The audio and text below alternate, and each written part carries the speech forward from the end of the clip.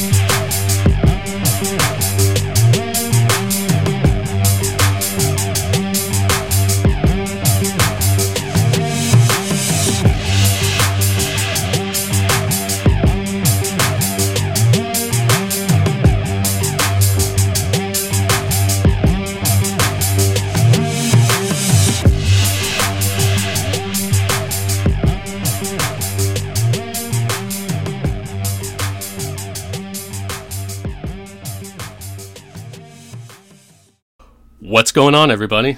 Welcome to another episode of Left Unread. I, as always, am your host, Evan, and I'm not joined by my co-host, Cam, today, but rather with Matt from the Ghost Stories for the End of the World podcast, also known as Ghost Stories Matt, or, in certain corners, the Ghost Boy. Matt, what's going on, brother? I'm good, man. How are you? Excited to be here. Yeah, absolutely. I'm happy to finally be doing this episode. And then left on red first, in order to get into Angleton mindset, I've got a little drink right here. Good call. What is it? Just whiskey on the rocks. Nice. Yeah. Here at 11:50 a.m. on a Sunday. I'm quite hungover today, so I'm just sipping coffee. Oh yeah, it's kind of I am Angleton absolutely mindset, hungover as well. Yeah. What were you saying? Yeah, it's kind of Angleton mindset, though. I guess just being hungover and yeah, and then into the weeds. Yeah, and then a little hair of the dog that bit you, getting started before noon. Yeah. So anyway, we are here today to talk James Jesus Angleton, old Jimmy Jesus, quite a figure from mid-century American and geopolitics, I suppose.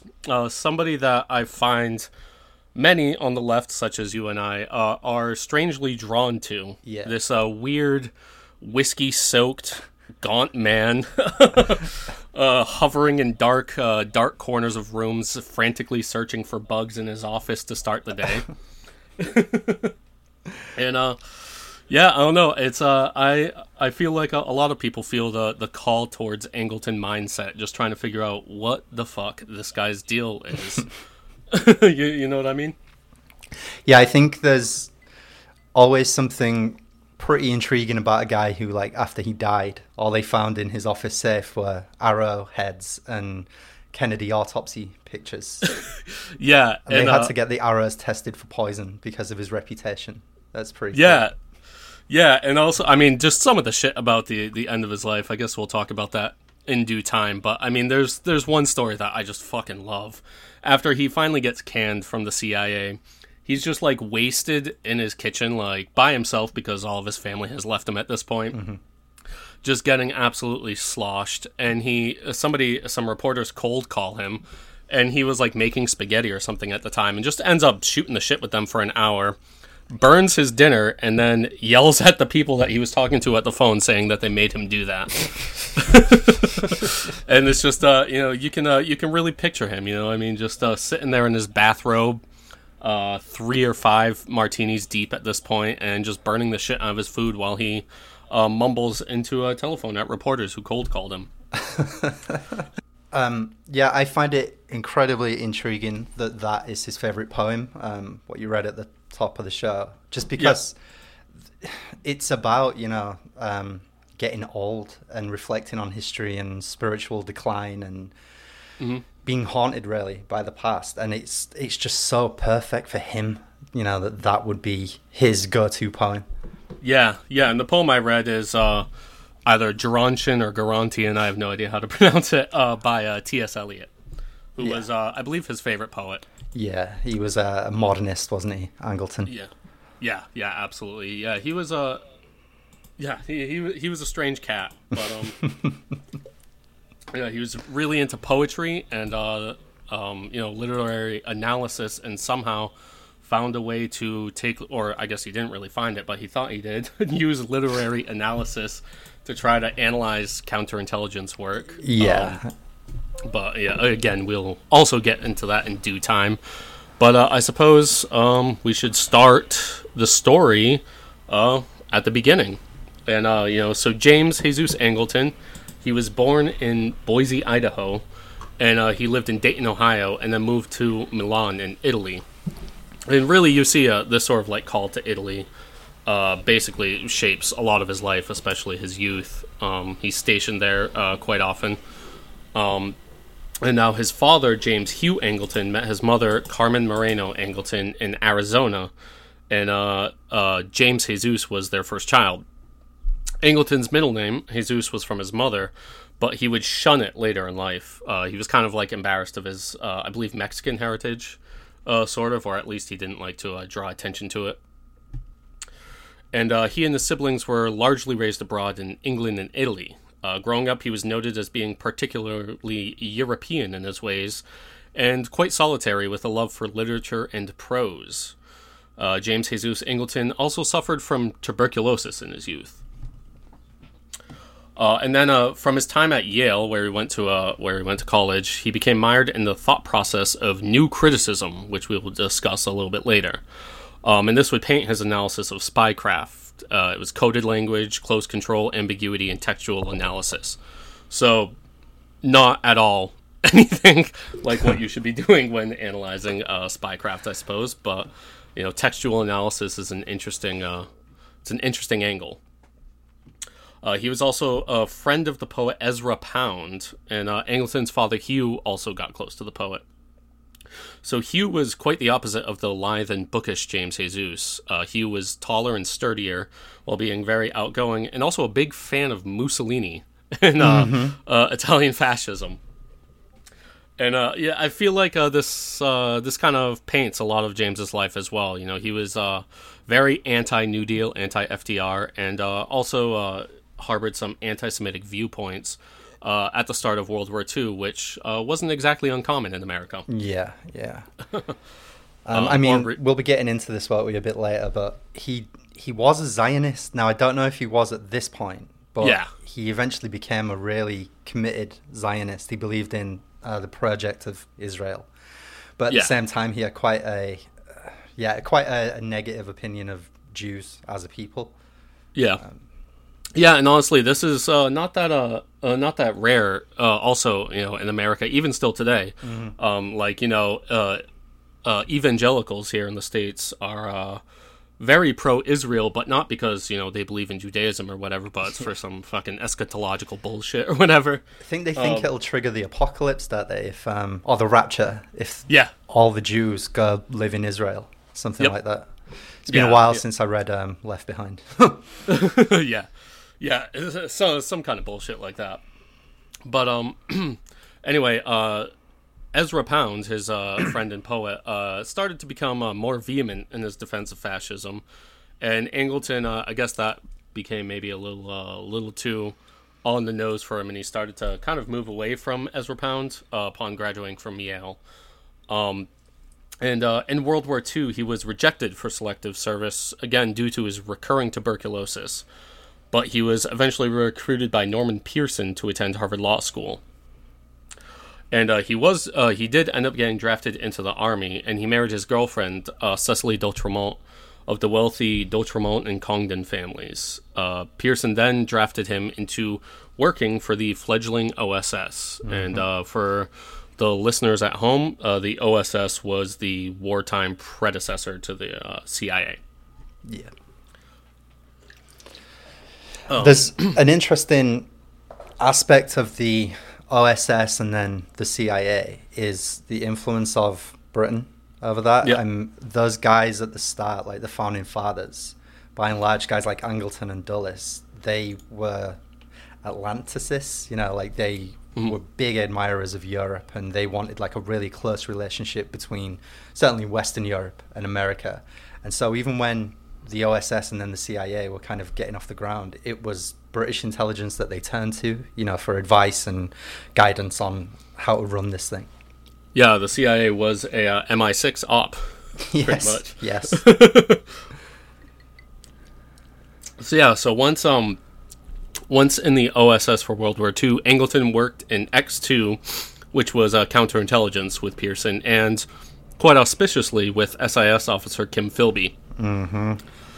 And counterintelligence, as defined by former Director of Central Intelligence Richard Helms, is information gathered and activities conducted to protect against espionage, sabotage, or assassinations conducted for or on behalf of foreign powers, organizations, or persons. But in practice, it was pretty much just drinking 3 martinis for lunch with no food whatsoever. Hell yes. Which, you know what? Respect. Yeah. Just to put a pin in something as well, because obviously Kim Philby will be coming back. Yeah. SAS is the Secret Intelligence Service. It's also called MI6. It's the British version of the CIA. And like MI5 is like the British version of the FBI, I guess. Mm-hmm. But it speaks to that, connection between the British and American spooks. Yeah. I mean, Kim Philby would straight up just be like stationed in Washington, kind of working hand in glove with the early CIA there. Mm-hmm. Yeah. But yeah, so Philby was both a friend and mentor to Angleton, and during the war, Angleton would work on the program Ultra, which is not to be confused with MK Ultra. And this was the method by which the Allies decoded the Germans in real time. And it was in this program that Angleton became aware of the practice of doubling an agent to feed disinformation back to Berlin. Mm-hmm. He was instructed by Philby, who, again, quite auspiciously, gave a lengthy presentation on doubling agents. Philby himself was seemingly working for British intelligence, but had secretly become a Soviet spy and was likely working to help the Spanish communists and anarchists in the Spanish Civil War as a doubled agent in Franco's employ. So, he rolls. I have a feeling like at this time, the number of spies who must have been picking up paychecks from like various intelligence agencies, the paranoia, and the triple and quadruple crossing and the confusion and chaos that comes along with that. It is no wonder that so many of them just went off the deep end, as time went on. Yeah. I mean, keeping all these different lives and lies straight, and remembering what you've told certain people and what you haven't, just seems like more effort than it's worth. Yeah. I mean, it's definitely not a life I would like to live. Yeah. That's for certain. But in episode 28 of this podcast, which is American Utopia Part 2, I discuss Operation Sunrise. This was the sort of a brainchild of Alan Dulles as a means of negotiating a surrender with the Germans surreptitiously in northern Italy. Angleton took part in this by negotiating with the Black Prince Junio Valerio Borghese, a quite open fascist in Italy and a standout in their war effort. As the Nazis and their Italian allies aimed to retreat to Bavaria and leave a scorched earth behind, Angleton worked his new counterintelligence chops to convince Borghese to work with the Americans in demobilizing the region to prevent this last stand in Bavaria. And for his service, Angleton hid Borghese from prosecution and smuggled him into an American OSS safe house. Angleton justified this by saying the U.S. government had long-term interest in retaining his services, and he would finish his prison sentence in 1949. You can see here as well, right from the very beginning, with the OSS's conduct around like escaping war criminals and fascists and Nazis and everything. Yep. They're already running their own schemes, behind the back of the US government and, completely at odds in certain respects with like the Allies' objectives. And I think that, I think we act as if the CIA sort of went rogue, like, in the 50s and the 60s and whatnot. And in fact, it was kind of coded into the DNA right from the very beginning. They saw themselves as effectively detached from the state and just there to kind of intervene and shape things to their agenda, Yeah, I mean, there's a story, I think it's in The Devil's Chessboard, where Angleton had like an apartment in Rome that was just like filled with Nazis, and he was like hiding them from other members of the American government. And, like, it eventually, like, gets raided, and they just find, like, 3 Nazis, like, hanging out in this apartment, and they're, like, Angleton's, sort of pets in there. And, he's pretty instrumental in getting a lot of those Nazis out of Western Europe at the end of the war. And it's kind of shocking to see how short the prison sentences are, by and large, for all of these guys. Yeah. And, I mean, some of them were broken out of prison by, like, members of the CIA. I sort of got an image in my head now of Angleton being like Ace Ventura, like hiding the Nazis from his landlord, and then summons them. Just got Nazis coming out of the hampers and the washing machine and the cupboards. Yeah, I mean, not too far off, I'm sure. But yeah, so Angleton became infatuated with counterintelligence work. He allowed his marriage to completely crumble as he neglected his child and wife. Cicely, Angleton's wife, lost both her brothers to the war and was preparing to file for divorce when she became pregnant again and held off. Angleton would visit her in Tucson, Arizona, where they fought constantly before he returned to Italy for counterintelligence work. He was simply married to the game. Like, just could not be bothered whatsoever to take care of his family at all. Yeah, that's And something else you see replicated with all these guys. The work comes first. The company comes first because the lifestyle that it affords you is just so intoxicating. You know, yeah, how many other jobs can you just turn up hammered to, and then try out some new, experimental weapon that they're developing, and then spend your afternoon hammered still and spying on people and running agents and things like that. I mean, you can understand how to a certain personality type that stuff is really appealing. Yeah, absolutely. I mean, like, even though, like, Alan Dulles fucking MK Ultra'd his own son. Like, you know what I mean? It's these people are just, like, so alien to, like, I do, like, anything that you could conceive of as being, like, a real person. I love hearing the stories about what life was like at Langley once MK Ultra got off the ground and they started experimenting with LSD, because you hear, like, stories of almost like hijinks and, like, japes, like, agents spiking each other with acid and sending them into a briefing, to like deliver a talk about the progress of the Korean War or something, and people just tripping balls in the hallways at like 11 in the morning on a Monday. It's fucking wild. Insane. Like, it was like a office policy that you could be dosed at any time, and like I can't even fucking imagine. Like, god damn, that would suck so bad to be on acid at work. Can you imagine that, though? You've just been shown slides of, like, the aftermath of a bombing run in Korea, and the acid is taking effect as you're looking at these images of unholy horror. I mean... Yeah, no. Just, like, slides of, like, chemical and biological warfare, and then everything just starts melting. Jesus yeah. Christ.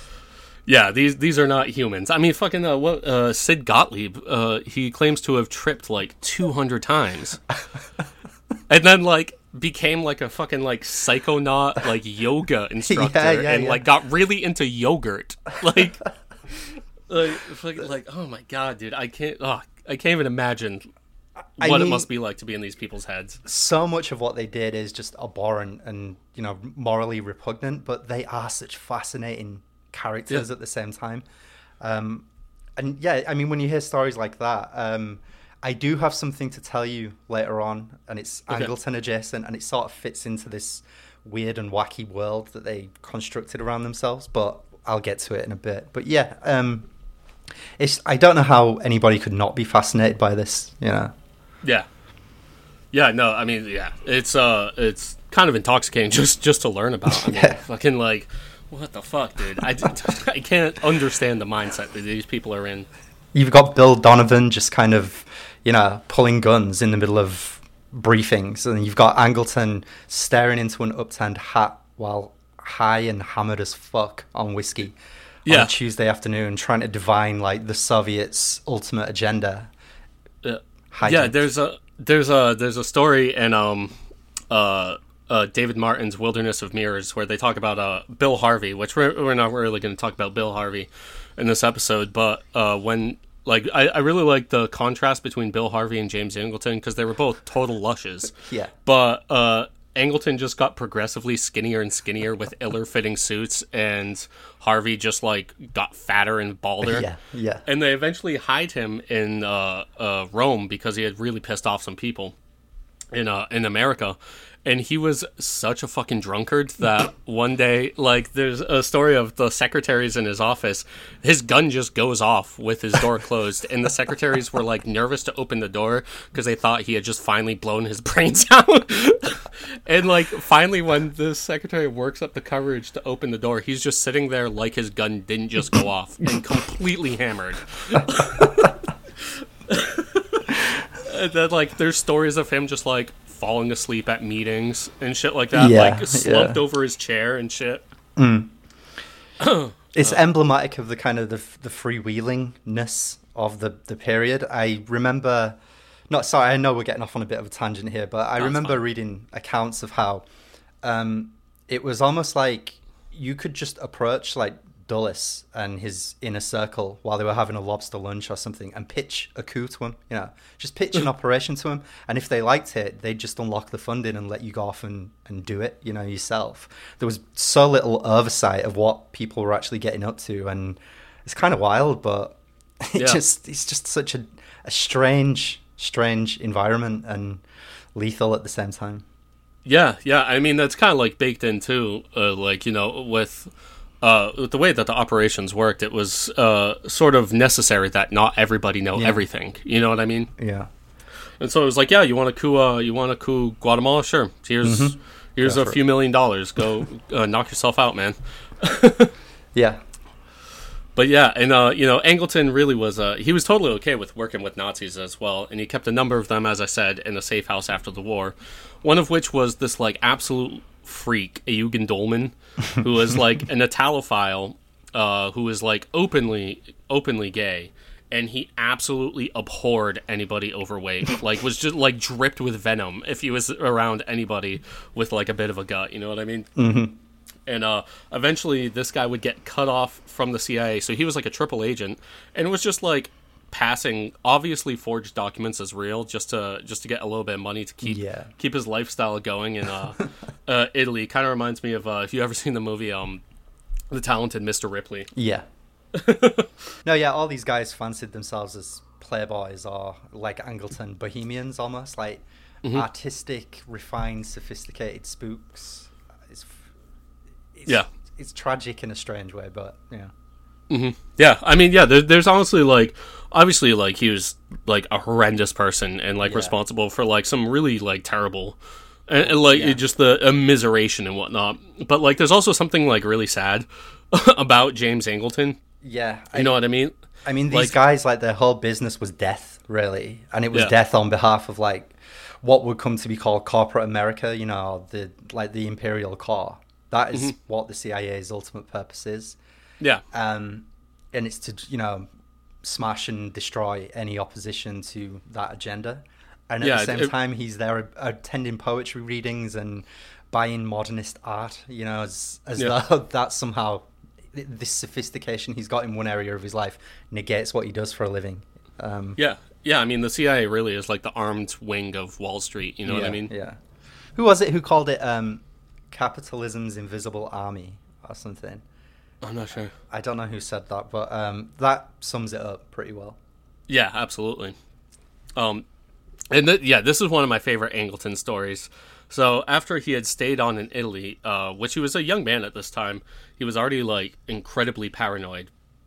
And the veteran OSS man in Italy, Max Corvo, claimed that Angleton started each day by going through his office for 1 to 1.5 hours looking for bugs. Oh my god, man! Like, I can just picture, like, you know, he's in there in his ill-fitting suit, probably completely hungover, reeking of whiskey, and just mumbling to himself as he shuffles around his office, you know, picking up the lamp and, you know what I mean, like, pulling out the light bulbs and trying to, just, like, tracing all the wall and everything like that. Just, I mean, and this is when he's, like, in his 20s. He's already this bad, you know what I mean? Yeah. And so his friend Kim Philby, as we said before, was a Soviet agent. And in 1945, he came dangerously close to being found out when the Soviet agent Konstantin Volkov attempted to defect, offering the identities of Soviet double agents in Britain. And Philby was likely one of the names, but he was able to actually, through back channels, get Volkov apprehended by the KGB. Mm-hmm. But, you know, and I like to point this out because, again, you have Angleton going through his office for an hour and a half every single day looking for bugs, and he's just fucking offering the entire goddamn company to Kim Philby at lunch. You know what I mean? I mean, so much of it feels like acting out the part of a really dogged spook, you know? Because, we'll probably bring this quote back, but who the hell was it who said you would be forgiven for thinking that Angleton and a lot of those guys were themselves double agents because the sheer incompetence and the amount of damage that they did to the thing they were supposed to be protecting. Sometimes there's no other way to explain it other than the suspicion that maybe they were on the payroll as well, you know, like of the KGB or whatever. And you know, there is, you know, there are people that definitely theorized that Angleton was a double agent. Mm-hmm. I personally don't buy it. I think he was I don't buy it. Yeah, I think he was just a drunken moron. Yeah, extremely drunk. Like, basically everything can just be described by the fact that he was fucking multiple drinks deep with no food in his system by, like, 1:30 every day. Forever, you know, in his bag, I suppose. Yeah, absolutely. But yeah, so then in 1947, the CIA would be created, and Angleton would join it. And this was after President Truman's National Security Act, which created like fucking, I don't even know, 5 or so different intelligence agencies for no reason. And you know, this was intended to prosecute the Cold War. So Angleton returned to Washington to help start the CIA and found himself working on Italian politics even back at home. He was quickly sent back to Italy to help stop the Communist Party of Italy from coming to power. And if you want to hear more about that, I talk about that soft coup in Italy in 1948 during the episode 40, American Utopia 3, The Italian Job.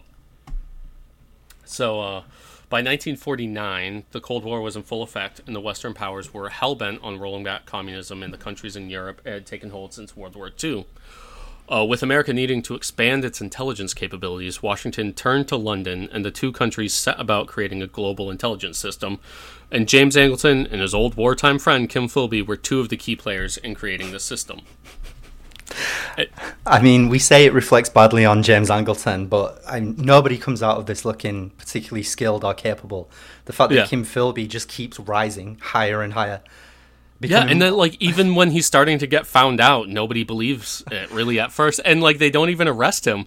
Like, they leave him alone. I think it's in, like, Lebanon or something like that. Once he's kind of confessed a little bit, they say that he gives a moderate confession. They just leave him alone. Yep. And the guy that he confesses to goes back to England to figure out what they should do with him. And obviously, Kim Philby's just like, well, I guess it's time to go to Moscow. But I mean, just like, I think he says something quite deep. I will try and articulate this at some point properly in this episode, but the fact that they knew, but they didn't want to know that he was a spy, I think that says quite a lot about, you know, the sincerity behind a lot of them in this this Cold War anti-communist sort of effort. If they're a friend of yours, then we'll make every effort to look the other way until we cannot ignore it anymore. Yeah, and then even then we'll give you we'll let you run down the alley and get out. You know what I mean? Yeah. Yeah, it's I don't know. It's wild, but you know, so before Philby's found out, both he and Angleton settled in Washington, and they would start a career-long sort of friendly rivalry while routinely enjoying lunches together at a swanky Washington restaurant called Harvey's. And again, Angleton would just give up the entire house to Philby during these meetings. You know, he like literally would just tell Philby like everything about what he was doing. And Philby had some ulterior motives in the rivalry, and I always do. I get the feeling that he was friends with Angleton, that he did, you know, in some way like him, but he was still just like, hey man, if he's gonna tell me, I'll use it. And the crazy thing with Philby too is that, like, he was a communist when he was younger. Like, he was a member of the Communist Party when he was like a teenager and shit. So it's like what you said about looking the other way. It's like, it's not like he was like ever secret about his leftist sympathies. He claimed to expunge them. I think in like his 20s or maybe like early 30s or something like that. And everybody was just like, "Yep, we believe you." I think it speaks to the strength of ruling class solidarity, you know. Yeah. They just kept promoting this guy because he was one of them, first and foremost. He was a good old boy. Yeah. And it was during this time as the man in Washington that the Soviets would use Philby to monitor the Americans' uncovering of the Soviet spy ring within the States. And this included Klaus Fuchs, the Rosenbergs, and naturally the methods by which the Soviets had acquired Manhattan Project research into the atomic bomb. Mm-hmm. And just as a side note, I thought this was funny. Philby's father's name was fucking St. John Philby. That's an Austin Powers ass name, is that? Yeah. And it doesn't quite beat out McGeorge Bundy for me for my favorite spook name of this time, which is just like such a quintessential like mid-century American name, McGeorge. But St. John is definitely up there. I do like that. And, now we know that Kim Philby, along with his longtime friend Guy Burgess, and another British spook named Donald MacLean, were all Soviet spies that had heavily infiltrated MI6 and in turn the CIA. And I think it was Guy Burgess who was just this like drunken lush who was just like constantly like spilling the beans kind of. And like Kim Philby always had to try to like make excuses for him. How many people have we introduced so far to this story? And we've said, you know, at the start, they were heavy drinkers. They were just a complete drunken lush. Yeah, it's most of them at this point. Yeah, you might be sensing a theme at home, dear listeners. Spooks like to drink. But yeah, so McLean had been suspected of spying and so was due to be arrested, and Philby tipped him off, having been a Soviet spy since before World War II, as we mentioned. Now, Burgess, again, this drunken moron, also got spooked, and he fled with McLean. And this tipped off London and Washington that Philby was also a mole, because, again, Philby was always seen with this guy, Guy Burgess, and nobody ever really knew why. They were like, this dude's like a drunken moron who just likes, like, I think there's like a story of him fucking making like a lewd caricature, like painting somebody's wife in Washington, like just like a horrendous painting, and like Kim Philby had to like apologize for him and everything, and people were just like, why is he fucking hanging around with this moron? And then when he flees to the Soviet Union, it was kind of like, oh, it's because the guy knew that Philby was also a mole. And now Angleton, though, still seemed clueless, and he refused to believe it at first, since they were such good friends. And like I think there's maybe some I don't know, some the fact that he knows that he's basically been spilling everything to Philby, I'm sure maybe painted his willingness to believe that Philby was a double agent. Well, I mean, even at this point, he's built this self-image, you know, not to play armchair psychiatrist or anything, but he's built this self-image as the spider at the center of the web, you know, the grand puppet master who knows all the secrets, knows where all the bodies are buried, and he's had his pants completely pulled down here. And I mean, I think that the Cambridge 5 situation was a major accelerant for Angleton's, you know, eventual sort of paranoid spiral that he got into. I'm sure lots of people think that, actually, but it does seem that it's at this point where it becomes terminal. There's that descent into just all-out raving madness. yeah, absolutely. Yeah, it is really the Philby situation that just sends Angleton into this just a tailspin. He was also he was involved with some MK Ultra projects, including the predecessor Bluebird and Artichoke programs. This is Angleton. He helped recruit truth drug narcotics agent George White, and White and Angleton even took acid together once and took a taxi to Chinatown to get food, but apparently they just laughed the entire time and didn't eat anything, which I'm sure wasn't that uncommon for Angleton. And it's definitely reminiscent of some experiences that I definitely have not had with acid. So. There's probably very few people that it'd be more dangerous to give acid to than someone like James Angleton. You know, given like the natural paranoia and the amount of power and influence he has, things start to make a lot of sense when you think about the cocktail combinations that he was on. Yeah, absolutely. Yeah, I mean, I'm sure tripping on acid just really fucking sent that shit into the stratosphere, you know what I mean? Like, I can't even imagine what it must have been like to be in his head on acid. God.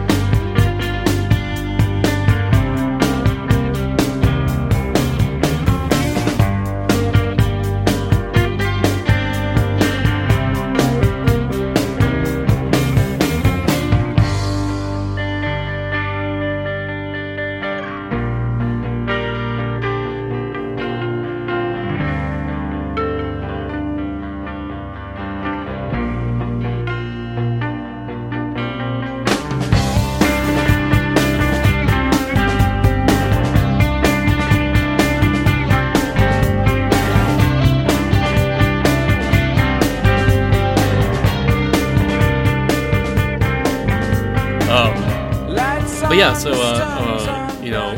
it's moving on to the 50s. The CIA saw under Allen Dulles some early victories in Guatemala and Iran, but also some embarrassing defeats at the hands of the KGB in Poland, and again with this uncovering of Soviet agents in the West that were able to get out. You know what I mean?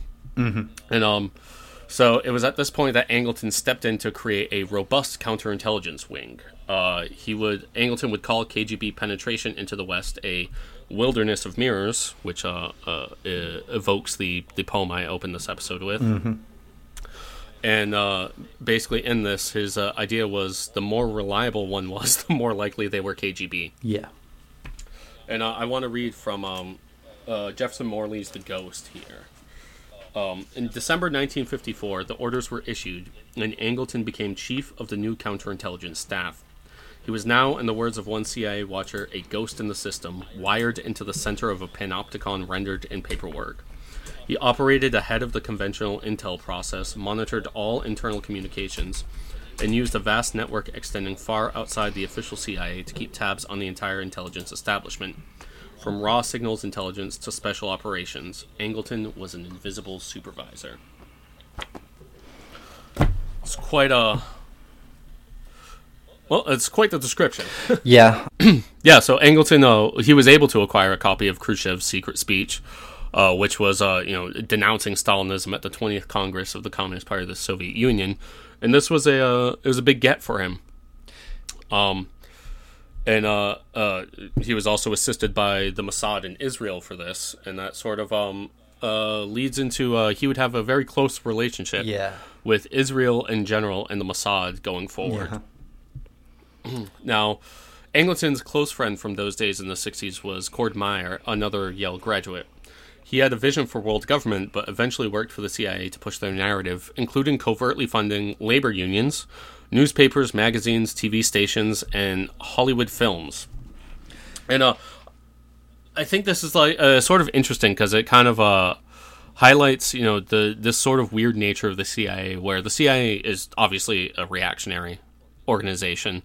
As we said before, it's kind of like the armed wing of Wall Street. Mm-hmm. But there's also these there's this weird sort of liberal progressivism undercurrent to some of it too, you know what I mean? Yeah. And it's sort of used to liberal idealism is sort of used to launder the war hawkishness. And so you see obviously labor unions would be anathema to the entire purpose of the CIA, but they fund them. And again, with certain newspapers, the magazines, Hollywood films, and all this stuff, where you kind of just flood the fucking airwaves, and get your hand into everything. You know what I mean? I think it's a very good PR strategy as well, because the CIA has always seen itself as very refined and urbane and sophisticated, and the FBI is seen as kind of like the hicks, just the thugs basically. So I'm thinking now of when McCarthy was running the witch hunt, the anti-communist witch hunt. Allen Dulles, of all people, was the one who stepped up to him and said, fuck off. Yeah. Can we swear on this show, by the way? Oh, yeah. Yeah. So Allen Dulles is the one who stepped to him and said, fuck off, when McCarthy was demanding to have access, to CIA personnel files and whatnot. And that won him a lot of prestige in liberal circles. It won Allen Dulles a lot of prestige, which is why people like Cord Meyer were attracted to it as an institution, because, it is reactionary and it's ardently pro-capitalist and anti-communist, but it can sell itself to a certain type of liberal as a force for good, and this continues right on up to the present day, man. I mean, we hear, how many times do you hear it where it's they did some bad things, but that was then, now. Yeah. Oh, yeah. All the time. Now we celebrate Pride Month. What's not to love? It's just been a constant of the CIA's history. It's very canny, because if people didn't fall for it, they wouldn't bother doing it. It definitely wins them support. Yeah, I mean, they're they definitely try to recruit these liberal idealists, really, again, to launder the image, you know what I mean? Yeah. And like even certain things like the entire concept of human rights, that's a CIA thing, you know what I mean? Yeah. Like Human Rights Watch is a CIA front, and like again, so it's like this whole, I mean, like the CIA is responsible for, I mean, more immiseration than I think any other organization in the entire the history of the world since the 20th century. I mean, like there's a case to be made when if you count, Operation Condor and Vietnam and the bombings in Laos and Cambodia and the Indonesian genocide, that the CIA has like killed dozens of millions of people. Yeah. And then, but like, make this whole stink again about like human rights, the Human Rights Watch, all this kind of thing. It's very much just trying to launder the bloody history of the organization through these sort of liberal idealist concepts. Yeah. But there's nobody who cares less about human rights than the fucking CIA. Yeah, I mean, Trump was a gift to them in a lot of ways because it gives liberals permission, to embrace the security state. If the CIA can pose as one of the last lines of defense between democracy and MAGA tyranny, we're in a very strange place. And you see it, there's a certain type of liberal that wants to believe that these institutions are there to really protect us and defend us. I say us like I'm an American, but you know what I mean. I mean, UK. I mean, the CIA also protects the interest of London too. Hey, how about this for a hot take? The CIA is British, always was. But yeah, I mean, if enough people want to believe in the sanctity and the greatness of these institutions like the CIA or even the FBI, and so all they're looking for is permission. So if an Alan Dulles can stand down Joe McCarthy, if we can get enough pictures of happy Iraqis dancing on the fallen statue of Saddam Hussein, it gives us permission to say, well, the CIA is not all bad, and the bad stuff it did do, like we said, happened years ago. It doesn't happen now. Yeah, absolutely. Abu Ghraib never happened. Yeah, you don't need to worry about that. Yeah, no, it's a... and I mean, the jerk of the enhanced interrogation techniques is MK Ultra. They just call it something different. It never stopped. That torture, the waterboarding, the sensory deprivation, and trying to drive these people insane while they're being held in tiny cells. Just MK Ultra all the way through. Yeah, I mean that's exactly how MK Ultra started, was just in interrogations, and then like you can see again with the Abu Ghraib, all that shit. That's like the same shit that we were doing in Chile, under the Pinochet dictatorship. You know what I mean? Like if you read like the stories of shit like Colonia Dignidad and whatever, I mean it's the same shit. Like like you see the same sort of sensory deprivations and all that kind of stuff. You know what I mean? I mean, since we've brought up Colonia Dignidad, MK Ultra itself is based in large part on research that the Nazis did in the concentration camps. Yeah. So there's your liberal, enlightened, progressive values for you. That's the institution that these people are saying are going to protect us from terrorism or whatever it might be. Donald Trump. Yeah. So, to your point before, Obama and Trump really was like, if you look at it, those two presidencies are really what got liberals on board with the Patriot Act. Yeah. You know what I mean? Yeah. But yeah. So Angleton was also instrumental in the creation of COINTELPRO. And would you like to give our listeners kind of a rundown of what COINTELPRO was, just like a quick one? Yeah, this gets at something that I've been having this running discussion with a few people about strategy of tension operations and what they are. And I'm probably going to do a long episode about it at some point. COINTELPRO is essentially a strategy of tension operation. It was the FBI's counterintelligence program. I believe it ran from 1956 to 1971. And the whole point of it was to discredit, disrupt, and destroy organizations that they consider to be subversive inside the US, And whenever intelligence or security agencies start talking about subversion, they need a definition of what that is, and that's when things start getting scary. So the civil rights movement is subversive. The feminists are subversive, the hippies are subversive, the new left is subversive. So effectively, particularly after like the mid 60s, when the counterculture really became a kind of vibrant, viable alternative to like mainstream society for a brief window of time, COINTELPRO agents essentially ran a kind of a secret war, up and down the West Coast in particular of America. They would infiltrate, activist organizations or whatnot. And obviously with the Black Panthers, there's kind of, I think there's a fair argument to be made that they basically implemented a rolling program of executions and assassinations of black civil rights leaders, and that's COINTELPRO. But it extended to other stuff as well. I mean, there were unauthorized wiretapping, mail tampering, intimidation, campaigns of harassment as well. So famously, Martin Luther King was blackmailed by the FBI because of affairs that he had. He received letters advising him to kill himself if he didn't want to see his reputation publicly destroyed.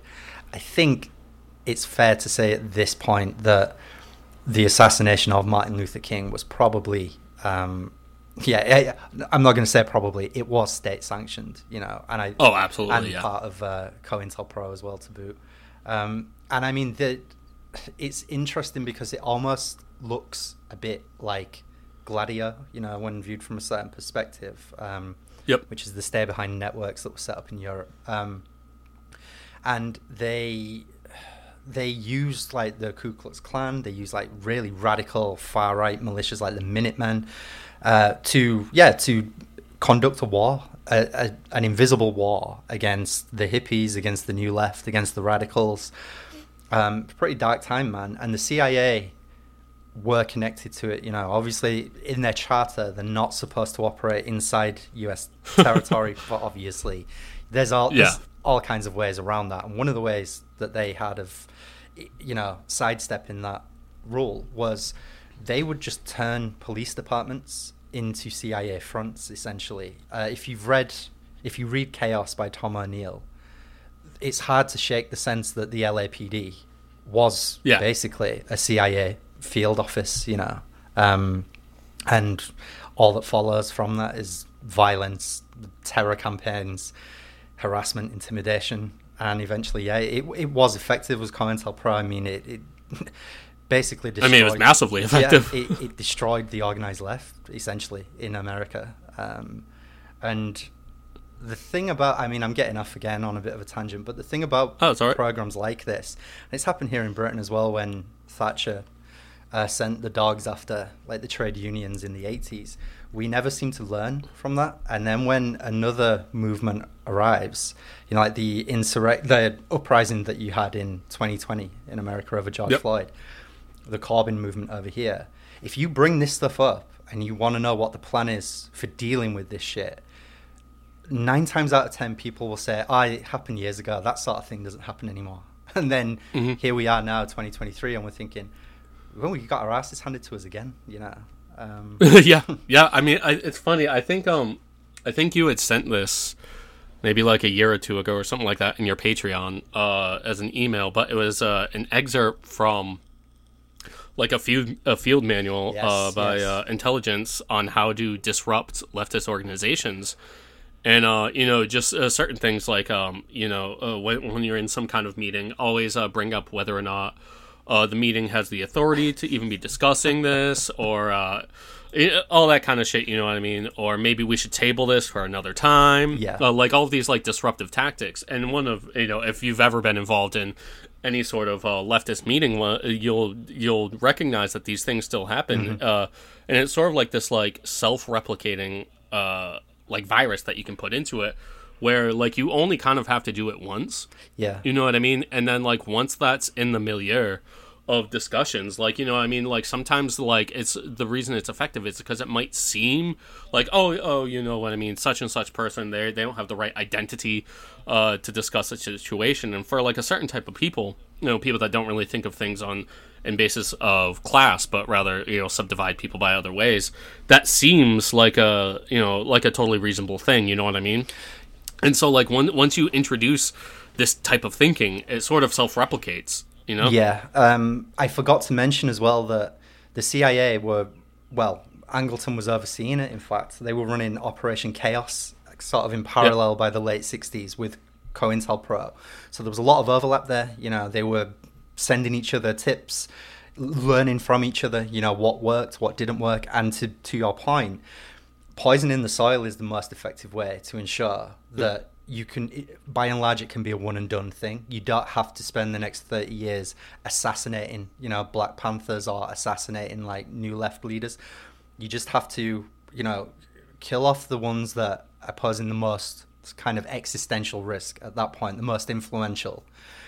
And then you poison the soil. So then, when the next movement comes along, it's been so thoroughly infiltrated as the culture that this is like a kind of byproduct of it, is that these things then just automatically self-destruct after a bit, and you saw it happen so graphically in 2020 with those. I mean, I'm living in Britain, just watching feeds, of these protests, and you could see over the summer all of this stuff was coming back and it was happening again, but this time they had more Instagram influencers hijacking protests and stuff like that, the hired actors and Yeah. It was real. Yeah, the hired actors shit was crazy too, because there were people that went like viral, some kind of like new Black Panther organization, and people found their Instagram accounts and they were fucking paid actors, and it was just like, dude, what the fuck, bro? Like, you have to laugh or you'll just melt into a depressed puddle. It's no good. Yeah. I mean, just looking back on 2020, what a fucking insane year. That's crazy. That was it was fucking wild. But anyway, so that's COINTELPRO. Chaos will also become important, maybe not for this episode, but certainly for the story of the CIA, because it was things like that showed that the CIA had effectively, as we said earlier, it's detached itself from the state at this point. It's issuing its own policy, it's running its own programs, and it doesn't care about congressional oversight or what the voting public has to say about any of it. It's accountable only to itself and obviously to its friends in Wall Street. Yeah, absolutely. Yeah, and I would recommend my listeners, if you want to hear more about that, that's basically Matt's angle for many episodes, looking at America, sort of post-war America. So if you want to listen or learn any more about any of that, there's a lot of really great stuff at Ghost Stories for the End of the World for that. So I would recommend everybody listen to that to learn more about chaos and just the entire New Left and how completely spooked up it was and just kneecapped in the womb, basically. Yeah. So anyway, so Angleton was sort of instrumental in sort of like at least like the CIA liaison to COINTELPRO, and as sort of like a parallel program. I guess somewhat related. He was the progenitor of HT Lingual, which was this. It's a very Angleton op, because you just don't see how it's worth the fucking time or energy spent to it. And Lingual was this program of opening up like letters from into the Soviet Union with Americans, and reading them and trying to figure out who's an agent and who isn't, from somebody writing their babka back in fucking Sochi or whatever. And over its lifespan, something like 200,000 letters were illegally opened, read, and then resealed and sent on their way. And basically nothing of value or actionable was discovered from this, and it also became basically Angleton's downfall. Oh, there's something else as well that's probably worth pointing out, which is nothing of value for the world, really. But in terms of state surveillance and security and whatnot, the CIA and FBI during this time, they collaborated on a joint database project called Hydra. It was like, so using computers to list tens of thousands of names of people that they deemed to be subversives, you know. And this would effectively become the main core database. It was kind of a forerunner of that. The main core database was I think it was developed in the late 70s and then going into the 80s. Oliver North was overseeing much of this. And it was the same thing there, you know, in the event of a civil emergency, you know, say America was invaded or there was a revolution kicked off, they had a list of names ready to go of people that they had to get to and round up and lock away, you know, before they could collaborate with the enemy or help lead the insurrection or whatever it might be. And that came back, you know, during the Bush administration, the Patriot Act years. Yeah. But yeah, and then in late 1959, Pyotr Popov was exposed as a CIA mole within the KGB. And Angleton became convinced that he was discovered by a KGB mole within the CIA. Why was he convinced of this? Just was. Part of this reasoning was from the Michael Golniewski affair. Now, Golniewski was a triple agent for the Polish, Soviets, and Americans who had given good, actionable intelligence to the CIA, but would come back under the sway of the KGB. Angleton long had suspected him as a mole, and his suspicions were not entirely confirmed, but somewhat by the realization that he was working as a triple agent. And now this is where we get into Angleton getting lost in the sauce. This is where he really just completely fucking goes off the deep end. Yeah. How come I end up where I started? How come I end up where I belong? Won't take my eyes off the ball again. You reel me out, then you cut the string.